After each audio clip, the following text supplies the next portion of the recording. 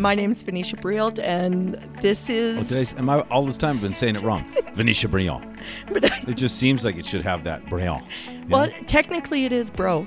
Is it bro? Yeah, like with that roll of the, that French... Venetia bro? Yeah, like... Ugh. Venetia bro? And there she was. Venetia bro. Yeah, and this is the Ordinary Courage podcast. We're having fun. We are. And this is season 2, which I'm thrilled about. Yeah. This is happening.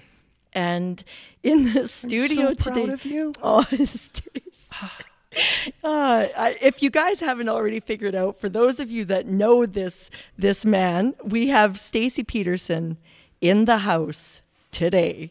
And so Stacey Peterson, he is the executive director of Fresh Start Recovery here in Calgary, Alberta. So if you don't know who he is or where that is, feel free to look that up. That's freshstartrecovery.ca. Thank you, Stacey. It's awesome. And I'll have his full bio and everything like that posted in the show notes. It would take half this podcast just to go through his bio. So he's Stacey's a good friend of mine. I'm actually, to be totally honest, I just love you, and I'm so grateful that you're here today, and thank you for doing this and everything. And, thanks so much. I love you too, and not like I'm in love with you. You know what I mean? Know. But I get it. I love you. And I am super thrilled to be here.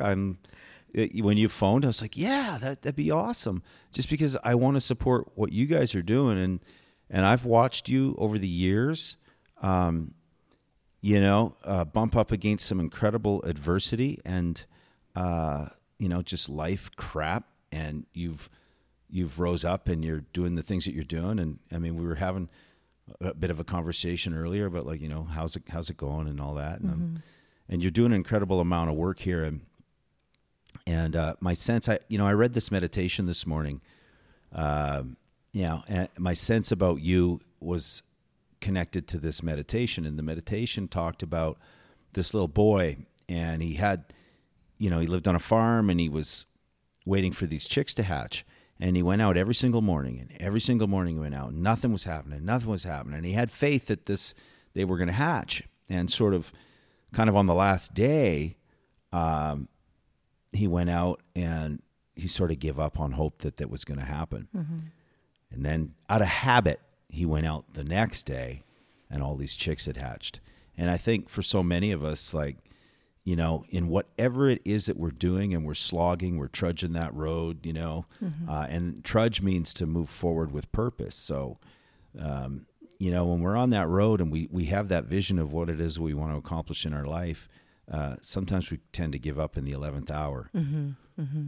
And that's usually just before whatever it is we're after is going to come to fruition. Mm-hmm, absolutely. And I see that in you. I see what you've done, and woohoo. Aw, yeah, she is the Terminator girl. You're awesome. People are like, who's Venetia? You don't know her? She's the Terminator girl. Okay, we're here to talk about you. Right. So I am like way overtired and under-caffeinated, so we're going to have a blast. I think so. Oh my gosh, you're awesome. Okay, so I normally like to just kind of dive right in. Right. And so, I know when you and I chatted on the phone and I asked you if you would be willing to be a guest on the show. And so I know like the legend, the man. Oh man. Stacey Peterson. Oh, stop. And just all the work that you've done, the tireless work that you've done in the recovery community, not just here in Calgary, but across Canada. And so it's incredible what you've done, and just the message and the hope. And I know what you're going to say, because I know you have been around you long enough to know that I know it's all about your team. Why, thank you. I've done it all myself. It's all been me. And someone's going to edit that and go, whoa, this guy is so, But the reality is, none of us do this thing alone. I know. Right? I know.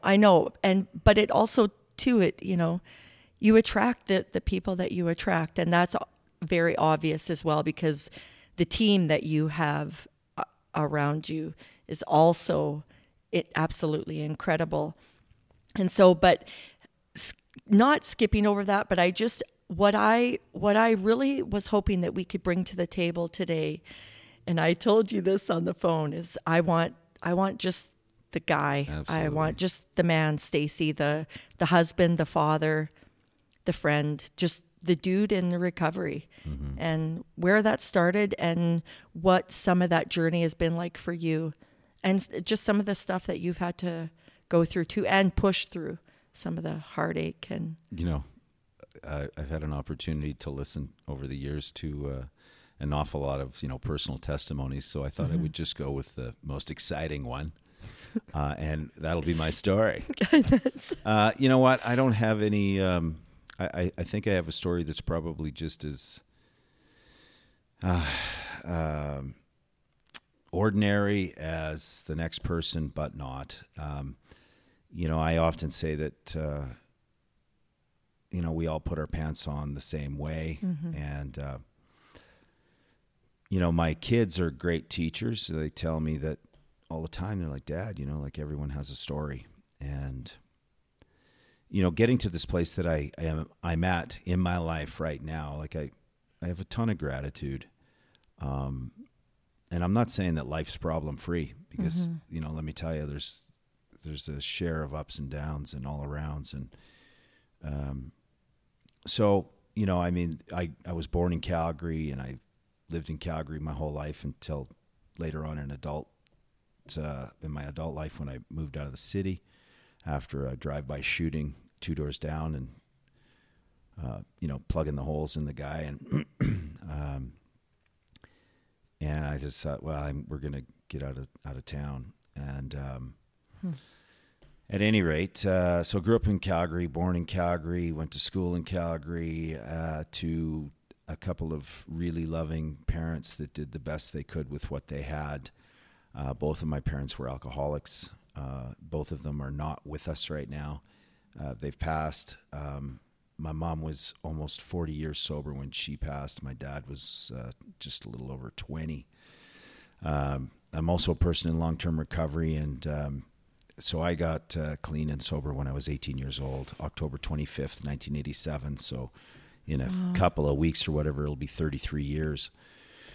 It's incredible, my friend. Yeah. Yeah, that's not my doing. In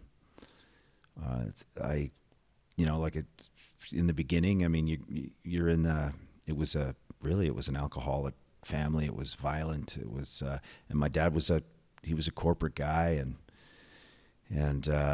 but they were both sick with alcoholism, and so physical violence happened in my house. I was the oldest male, so it'd be my job to referee or clean up the blood or phone the police if necessary.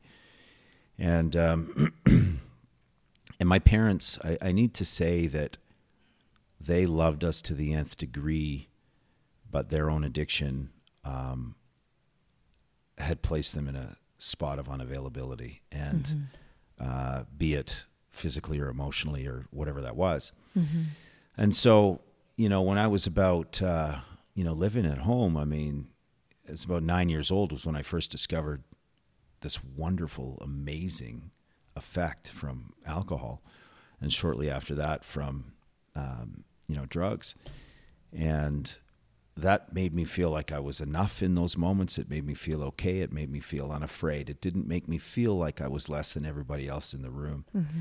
And because regardless of whatever situation I walked into, I always felt less than. I always felt like I didn't measure up. There was always someone to compare myself to, and I was either less than them or better than them, and I never quite fit anywhere. And so, people are like, wow, man, you got sober at 18, and that was how wonderful. And to be honest, I can't even imagine going any longer than that, because I was already bankrupt in all these areas of my life. And self-loathing, I was like the poster guy for self-loathing. As a kid, my father had I was passed out one night, and my mom came and said, like, just grab what you're, grab what you're gonna keep because we're not coming back. And we laughed, Wow. and she was sober 3 years before she mustered up the courage to get us out of there. And we first lived in a hotel and motel, and then we got harbored by basically some friends of my mother's, and I didn't find out till years later these were people in recovery. How old were you when that happened? Like, I think I was around 11-ish, 11, 12. Okay. And, fast forward a ton of years later and doing all the work with the Alberta Family Wellness Initiative, the Palix Foundation, looking at ACEs and, childhood trauma and things like that. Now, keeping in mind that none of that is about blame. It's simply about, how did I get to where I got to? Yeah, totally. And I've done a couple of TEDx talks, and those were fun, right? The last one I did, I took my daughter with me, Saleha, beautiful soul, and it was her birthday. That was on October 7th, and not this year. At any rate, I take her. I make the presentation, the TEDx, I make it about her, but I tie in ACEs, I tie in recovery, I tie in all those different bits and pieces, and it doesn't matter if you're in recovery or not. I mean, the same thing still applies around some of the ACEs work. And so at the end of it, what struck me the most was that she said, Dad, there was so many people crying when I was laying it out, and which again to me was evidence that there's so many of us that have all been impacted by different things in our lives, and we all have a story. And so if we let love, empathy, and compassion move us day to day, we're going to be better people for us and for everyone around us. And so now rewind and go back to doing all the stuff that I was doing, and wrecked a couple of cars and fighting and getting thrown in the drunk tank. And fortunately there was no smartphones around back in the day, and and I was also a minor too, right? So but for me, and my mom was in recovery. She celebrated her 10 years, and I celebrated my 1 year at the same time. Her clean date was October 16th, and had worked in this field and had worked at all the big name places in Calgary, but I didn't get to recovery because I saw her dying. I got to recovery because I saw me dying. I hated the way I felt inside every single day when I woke up, and it's kind of, you hear it all the time. I was just sick and tired of being sick and tired. The best way I heard someone describe it one time, it was kind of like being an egomaniac with an inferiority complex, right? And the ego part was just wanting to be, somebody that I wasn't. So I went, when I first went and asked for help, and that was key. I didn't actually think I had a problem. I just had some mental health issues. I'm 17 years old. There's no way that even though my entire family tree, there's an alcoholic or a drug addict on every limb. Oh, I can so relate. Can't be mine, not me, Yeah. because of my age, Yeah. And what was pointed out to me was the things that I've experienced at such a young age. And, I've far surpassed that of someone that's been at it for a long time. At any rate, I started going to these meetings with those freaky people, so at 17, and I started to feel a little bit better because people were talking about things that are foreign to most of us, like emotions, and there was a couple of emotions that I experienced was like a sleep and rage, and but I wasn't getting clean. I was still doing what I was doing. And so still going to the meetings, and there was a fellow in the meetings that said to me one time afterwards, because I was giving him a ride home, "What are you doing? You got a case of liquor in the back of your car." Shh, I'm not like those people. because denial is probably one of the bigger symptoms. Yeah, yeah. Even though, all these years later, irrefutable science tells us that there's an epigenetic nature. Yes, the old argument was it's nature, nurture, but the reality is everybody was right. Yeah. So your environment can change your brain chemistry, thereby making you more susceptible, Yeah. and or you can have a genetic predisposition. At any rate, I was not like those people. I kind of hit the lottery. I had the environment and the genetics, which was awesome. And I could so relate to right? that. Yeah, that's So, me too. You're not getting out. I mean, Yeah. so I went and asked a friend of my mother's for help. I didn't go and ask my mom because she was still my mom. Mm-hmm. And what I find is, and I watch you and your daughter, and I'm like, that's incredible. But I went and asked her friend, and she took me to this young people's meeting.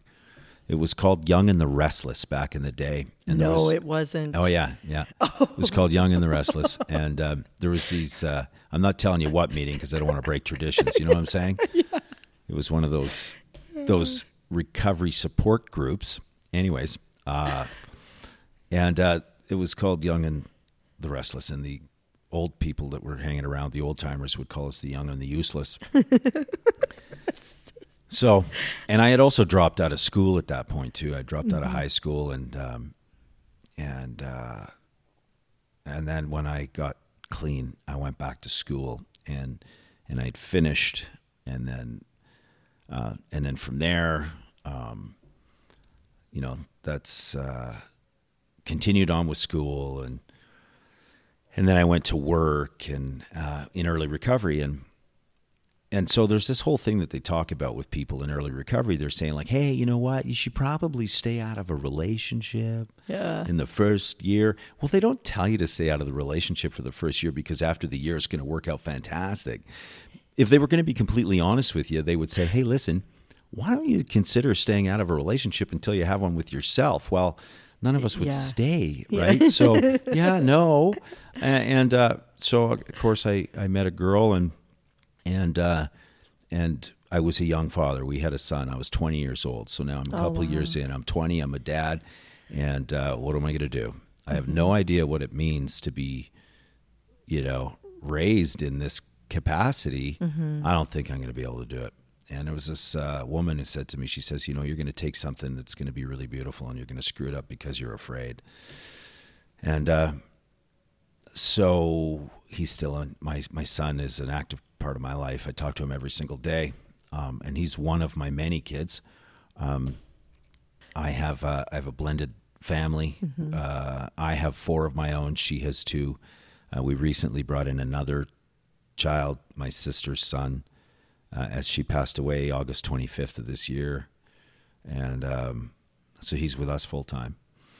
The silver linings, those are the blessings. My career in addiction recovery didn't begin whistling down the path thinking, woohoo, yeah, man, I want to be this. I want to do that. Not a chance. Like, I was like, yeah, no, everybody wants to do that. Everybody wants to fix everyone. And I just, I didn't want to do that.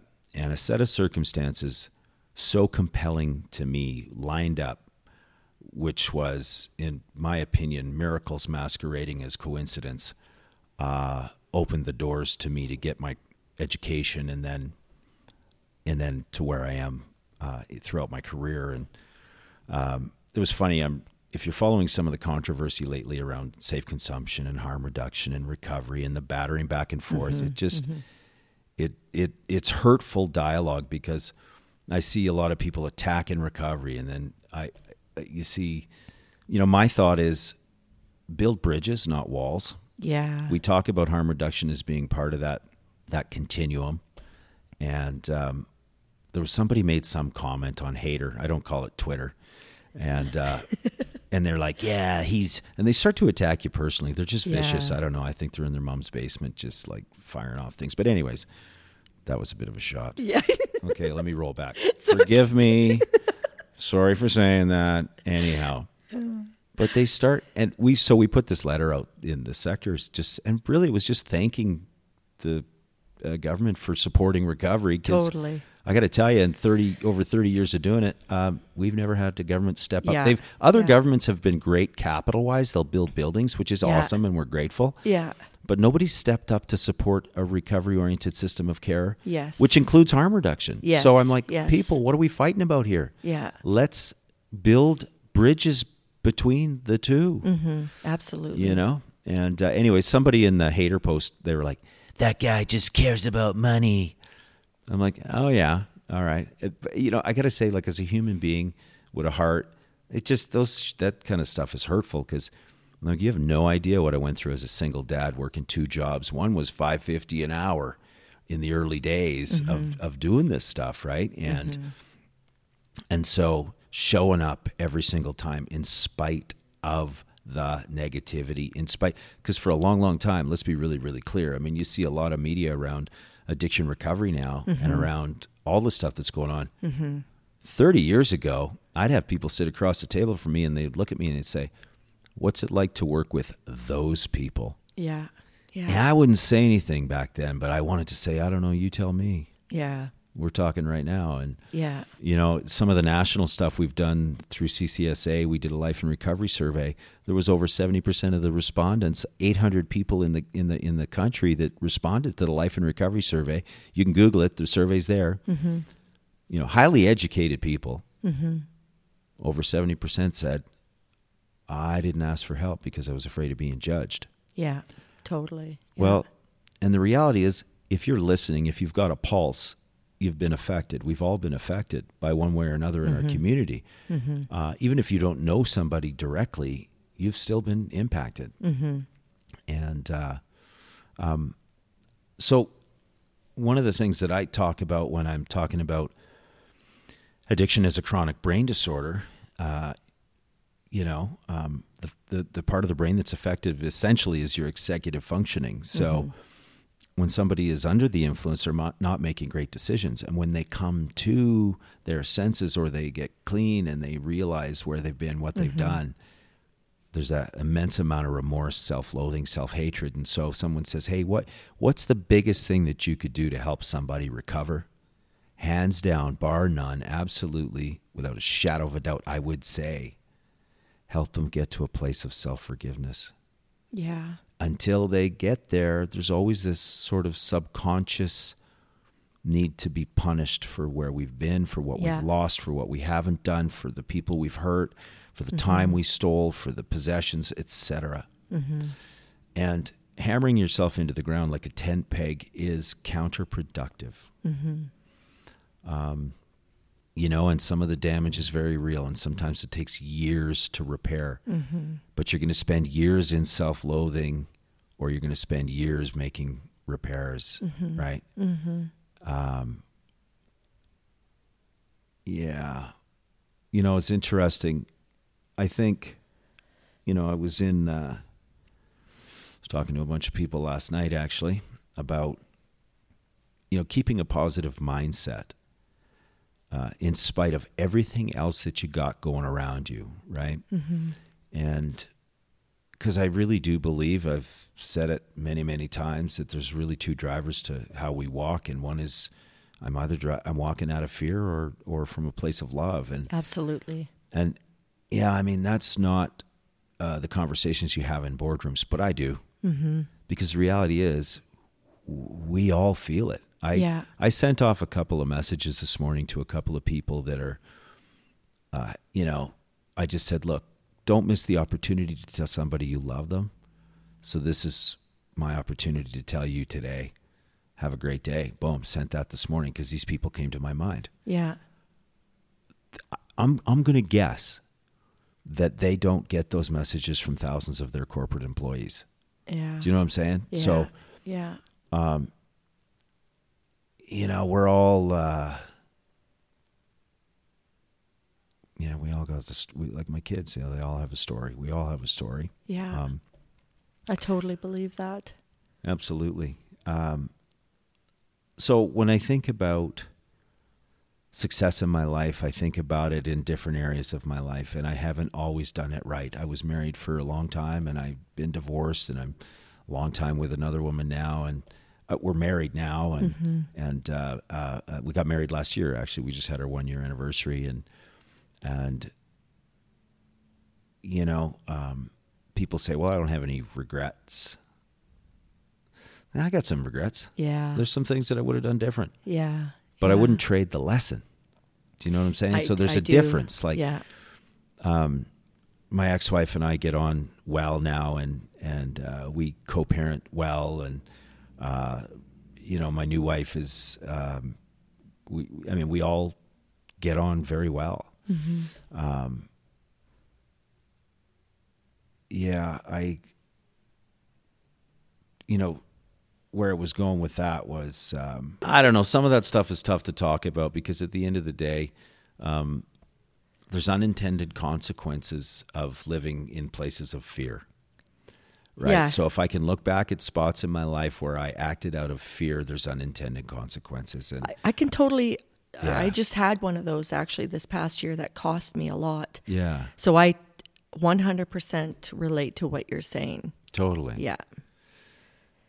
You know, before coming here, I had a meeting with a business person that came out to Fresh Start, and met with myself and Bruce, and we talked about what we're planning to do moving forward. And I said, you know, overarching all of this, we need to let love and a higher consciousness, God, creator, whatever concept you have, we need to let that be the driver, because if we are solely in control, come on now, you know, every single day that we wake up, we have a choice, and we get to choose whether we want to live out of fear or love. And the other part to that whole piece is the notion of self-centeredness.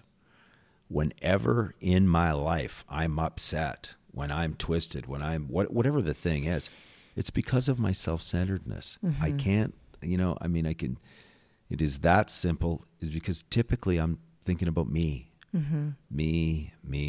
It's all what I'm not getting, what I should, you know, how they, whatever. And so, you know, there's this little prayer that I do every day, and it says, relieve me of the bondage of self, right? Yeah. There's this little prayer. And, because, you know, bondage is slavery. So I'm a slave to myself. Yeah.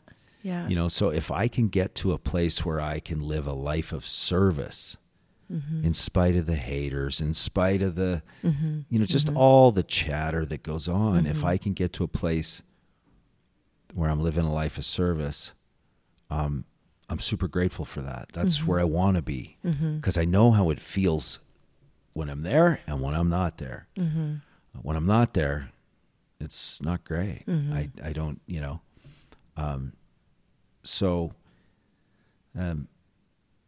yeah, I think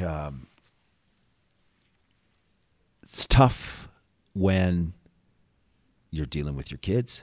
You know, it's tough when you're dealing with the things that are closest to your heart, to get out of self, to hand those things over, to pray for guidance and direction, to lean into that. That's hard to do when it's those things that are so close to you, but it's probably the most important time to do it. Absolutely. You know, you know, I think about you and your daughter, and geez, I mean, I've been through that with my oldest boy too. Yeah. And there's some real heartbreaking pieces to that. You know, at the end of the day, though, I think we just got to be where our feet are. I can get all caught up into 2 years from now, 3, 5, 10, whatever that looks like. Yeah. And no, you know what? Let's just be where our feet are, and try to come from a place of love, right?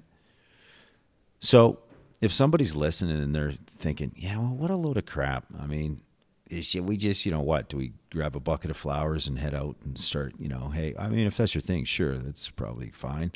Let me bring it down a little bit. It's not hard to be kind, but it is hard to be kind when you don't feel good about who you are. Yeah. When I've gone up to the university and given a couple of lectures and stuff like that to classes. I've been invited to do that back some years back. And so I walk in and I said, hey, listen, close your books. And they're like, what? I'm like, no, you don't worry about it. I'm going to give you the secret to life right here, right now. It's distilled into this couple of things I'm going to give you. And they're like, really? I'm like, yeah, it's all there for you. And they're like, okay. And give me what it is, right? Eager bunch. Okay. So I say, look, whether or not you succeed or fail in this lifetime is completely contingent on your ability to have a genuine and loving relationship with another human being. Period. They're like, yeah, that's it. I'm like, oh, hey, hold on a minute. The litmus, though, the linchpin to that is, in order to have a loving and genuine, authentic relationship with other people, you need to first have it with yourself. That's, yeah. So like the story I'm telling about the chick and the eggs and the little boy watching the chicks come out of the eggs and stuff, people are always like, oh, you got to love yourself. You got to do that. You just got to love yourself. I got to tell you, the first time I tried it, it was like, but in our early days, I did lots of mirror work, like, self-talk and all of that, like we all do it, like Stuart Smalley. I'm good enough. I'm smart enough. And dang it, people like me. Well, the reality is that stuff does work. The first time I went to look in the mirror, and I was like, my guy I was working with, he's like, you really got to love yourself. Go in the mirror and tell yourself you love yourself. And I'm like, oh my God, okay. But I remember this one evening, and I'm feeling exceptionally low. I think I'd probably come out of the fetal position because I wanted to drink so bad. And I went into the mirror, and I was looking, and I'm gazing, and I'm just, for as long as I could. And I go, I'm like, and I gave myself the finger and walked out of the bathroom. Wow. And from when I was walking out of the bathroom, this voice came from inside that just said, it's okay. We'll keep doing it. Now, it wasn't my head. You know what I'm saying? Oh, I know that voice very well. Yeah. Yeah. So just kept doing it. And I was 6 years clean, and I was in the bathroom shaving, and I caught a glimpse of my own self, and I was looking into my own eyes, and I just started to weep because probably for one of the first times in my life, I was grateful to be who I was. I was grateful to be who I was. I didn't fantasize about being somebody else. Mm-hmm. And for the longest I could remember, I always had that feeling like I didn't fit, right? In relationships, in community, and anywhere. I didn't feel like I was enough. I didn't feel like I fit. And if you were going to shine the light on that one secret, that I didn't feel enough, then you were, I wanted you out of my life, and this relationship is over. But I wouldn't tell you that, because that would take communication. I would just be quiet so long that you would, one of two things. You would just typically leave or, get angry, and then it was over. And a whole lot of life lived in fear, right? Yeah. Fast forward a whole lot of years, coming up a couple of weeks on 33 years, and I'm so incredibly grateful. I have so much in my life, my family, my friends. I have people that would stand in traffic for me, and I'm able to be there for others.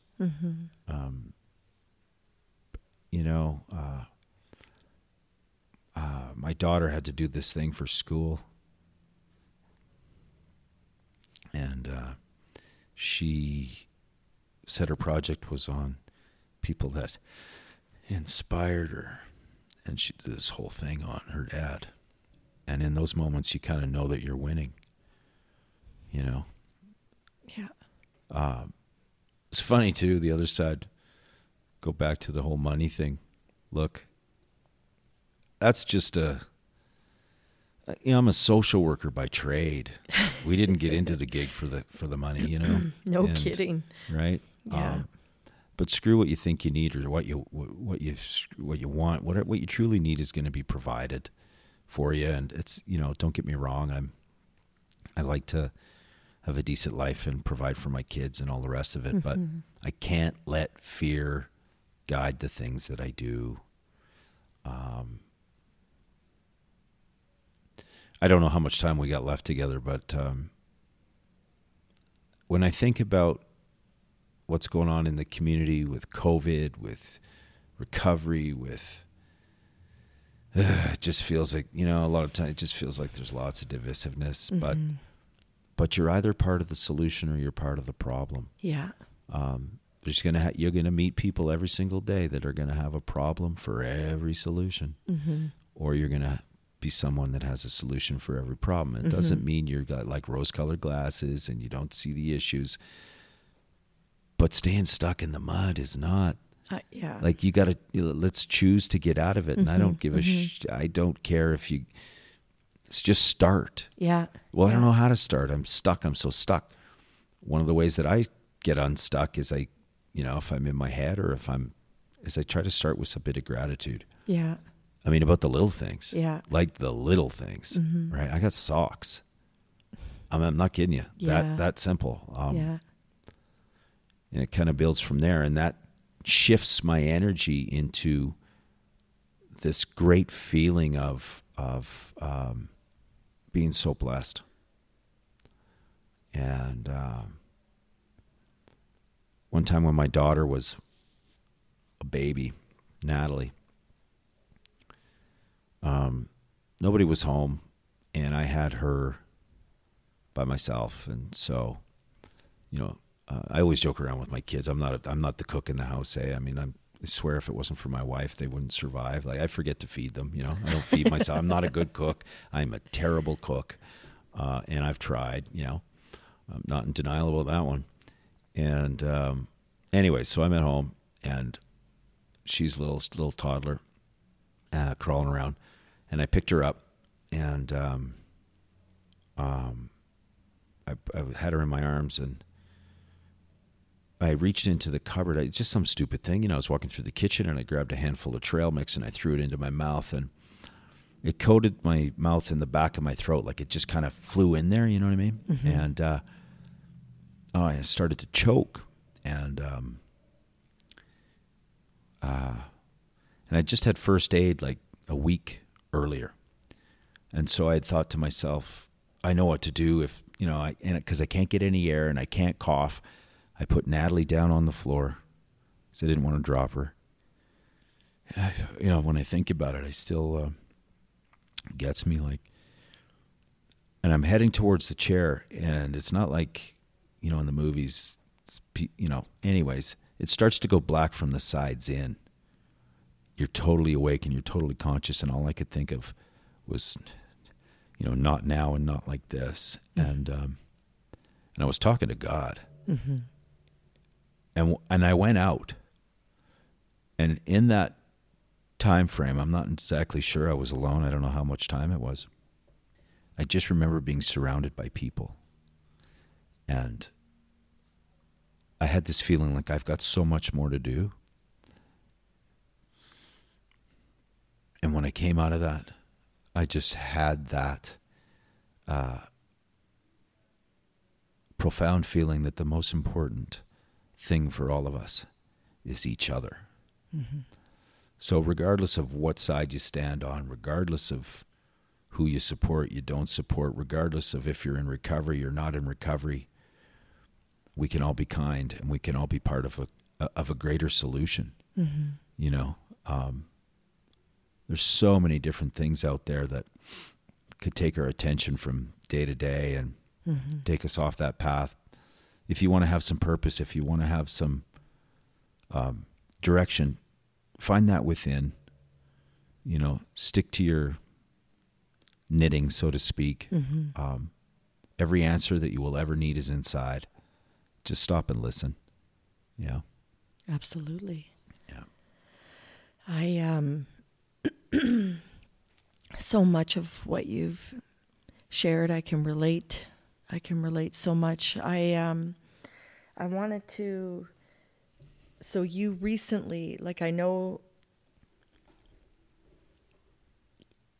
like you work in this field and it's part of your life. It's been a part of your family and all of that too. But you recently experienced another devastating loss, and can you just touch on that just a little bit? And just because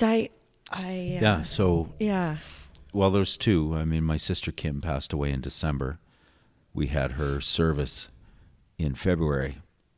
She was a beautiful woman. She was on her way to treatment, and she thought she'd have another drink, and it didn't work out so well for her.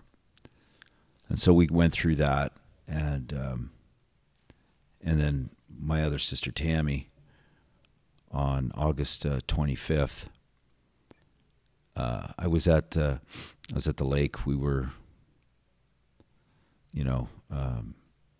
Dakota, her son, was with her. She had gone out to Kelowna. She had to do some work for WCB as far as rehabilitation. She had her shoulder surgery, and he had called my brother-in-law, her ex-husband, and said, I can't wake her up, and so that's all I knew. Right? It was a couple hours later, and Melissa came over and she said, "Did you hear anything?" And I had just got off the phone with him, and he said to me, Tammy passed away. Those 3 words. And then Melissa said, "Did you hear anything?" And I looked at her and I said, "No," because I just couldn't lean into that at that point. And she knew. And then we took the kids, sat them down, and told them. I was going back to the text message. It's funny, when I pulled up here to do the interview, I had her memorial card in the visor, and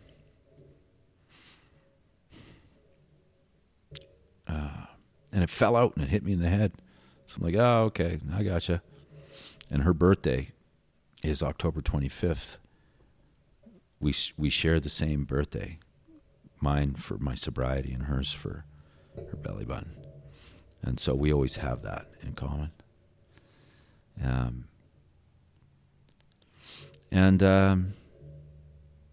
I think somehow I think she knew. There was an undetermined cause of death. She was 53 years old, and she has 3 amazing kids. 2 are older, and then Dakota, he's with us now. So a week after Tammy's birthday, it was his 14-year birthday. So we celebrated his first birthday without his mom a week later. And when I think about the stories that we all have, because I know that, you just can't compare. It's like your grief is your grief, your joy is your joy. But I think those feelings are universally understood, regardless of what language you have or what your experience is. Mm-hmm. If we stop for just a second before reacting to situations out there, and remember that everybody has a story, then we should be okay. Going forward, I see a bright future. Mm-hmm. I think about when I think about ACEs and that work, and essentially there's the ACEs scale, and I'm going to keep it very simple. Mm-hmm. If you've had 1 through 10 adverse childhood experience, be it divorce or mental health or whatever it is, you have about a 400% higher more propensity to have, say, addiction, mental health, heart disease. The biggest one of the biggest is heart disease. I'm like, makes sense to me. People are dying from a broken heart. Mm-hmm. But the beautiful part about that, like recovery, and I know that people think in their head, you have no idea what I've been through and how much pain and misery that I have to heal and this and that and how bad. I get it. And all doesn't have to be done overnight. The important thing is that you begin, and it will not take near as long as you tell yourself. That's the old story. Scientifically, the fantastic stuff about the ACEs work is you can shift the fulcrum and you can create more resiliency in your life. And the number one factor to doing that is love and support. Here's the other side. That's awesome. You need to be able to reach out to others. I used to say I don't need people, I don't need anybody, but it turns out I do, and I need a lot of people, right? Yeah, me too. Maslow's hierarchy of basic needs: to love and be loved and belong. Yeah. I don't care who you are. Yeah. We all need that. Yes. Yeah. Yeah, we do. Right? Yeah. Oh, Back to the beginning. None of us do it alone. Yeah, not at all. Not at all. I guess there's so much. There's just so much goodness that you have packed into this episode. Thank you for sharing your heart and your story and just who you are. Like, listening to you talk, and I've heard you talk before, at things and whatever, and then just, having come to know you over the years and stuff too, but this is who you are. You know what I mean? Even like in everything that you share, in everything that you talk about, even the stuff that you've learned and the stuff that you've come to know over the years, right? And all the different things. It's so easy for me to see that it's a part of you. Like, this is who you are. This is what you believe. This is like just the foundational, the bedrock of who Stacey is. And well, you know what they say: if you spot it, you got it. Right? If someone's pissing you off, it's because, there might have some characteristics that you have too. Just saying. Yeah. In closing, I wanted to just give you we'll put some stuff in the show notes and stuff too, but just tell us a little bit about, because we're new, we're a new podcast, right? This is just our second season now, but already in our first season, we even have some listeners in the States. I just found out the other day. Cool. Yeah, so it is cool. And so I just really, for me, honestly, Stace, I can relate so much to so much of what you were saying, because I feel that way too. I've, come to learn some of those same things too. And just, I really believe in the power of our stories, and I really believe in the power of the human spirit and all of that. And so I know how important, we'd never know who's going to hear this. You know what I mean? Who might need this message at just this right time, right? And so just in closing, So, I think, look, like I said, every single one of us puts our pants on the same way. And I think the whole point around recovery is that we want to succeed in our lives. Yeah. And so when you see people that are succeeding in their lives, just know that they had to start from where they were. None of us just arrive. And it doesn't matter at what stage in your journey you're at. It's your journey. Yeah. Soak it up. Lean in. It's your journey. You need that journey. It's happening to you just the way it needs to, because you need to be equipped for your purpose. Yeah. And you don't maybe know what that is at this point. But at some point, I think you got to allow that to unfold and have some trust in that. And I love this quote. I don't even remember. There's a couple quotes. One is by Zig Ziglar, and it says, "You can have everything in your life that you want if you would just help others get what they want." So that to me speaks of a life of service, and whatever it is. Even if service for you means you're sweeping your neighbor's sidewalk, or you're saying a kind word to the, whatever. And don't let life discourage you, because everyone who has gotten to where they are had to begin from where they were. Yeah. Right? Absolutely. So, hey, look, we're all in this thing together, and still today, at this amount of time, I'm not interested in doing it alone. Yeah, me neither. Life's too short. Yeah.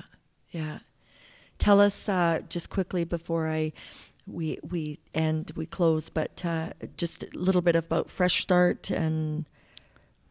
Ladies and gentlemen, put your hands together for Fresh Start Recovery Center. So Fresh Start is a nifty little home.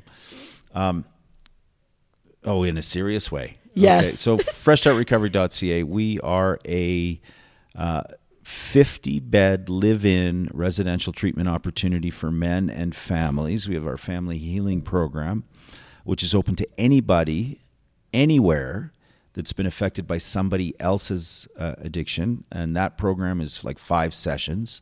Our core program is 16 weeks in length. Once our men have finished the program, they do not have to leave. So we have 46 post-treatment housing beds in 3 apartments. We're in the process of expanding right now. We'd like to bring on another 80. The alumni, like a huge shout out to our alumni. They're a small army, and they're just amazing people. We are in the process of a merger / acquisition right now with a facility down in southern Alberta. And we should find out about that here this Friday. Awesome. To have that finalized. I think if you're wanting recovery, you won't find, and I don't mean, I think, I've got the best team in the industry, and every executive director ought to be saying the same thing. When John or Kim or any of those guys say, hey, we got the best team, I'm like, darn right you do. Right? That's how you ought to feel. Yeah. So I'm super grateful to have the team that I do. And we've got a fantastic building. It's 40,000 square feet. It's beautiful. And we built that, we did our fundraising campaign. The government kicked in a big chunk of capital for that. But so at the end of the day, to everything, I always say to anybody that's ever had a hand in anything that we've ever done, thank you. Yeah. And that's, anything that you've participated in that way, you've become part of the solution. Absolutely. It's a ripple effect. Yes. So listen, thanks for having me do this. This is awesome. It's always good to see you. You I'm too, like, Stace. I'm watching you out there doing the Terminator stuff, and I'm like, I stopped going to the gym when they went non-smoking. Okay, no, I'm kidding. I'm just joking. But I really have a lot of admiration for what you're doing in the community. So thanks, Stacey. Yeah, thank you. Well, the feeling is very mutual. Absolutely, it's such an honor to have you on the show. I'm so grateful. Well, now that I know where you are, I'm going to just come bang on the doors, interrupt the sessions. Hey, that's awesome. Venetia, check. Get that from my kids, right? Oh my God, Daddy, check. Yeah. You're awesome. Stuff. Yeah. Well, everyone, this has been another episode of the Ordinary Courage podcast with your host, Venetia Brielt. And you can find us on Apple Podcasts, Spotify, and to be honest, almost every other platform that's on there. Do it. Go to it now. Or you can find us on venetiabrielt.com. And if you got anything out of this episode, which I'm sure you have gotten a few things, please pay it forward. Pass it on. Be part of the solution, just like Stacey was talking about. And whether or not you're in recovery or not, but just like Stacey was saying too, we all need each other. It takes all of us.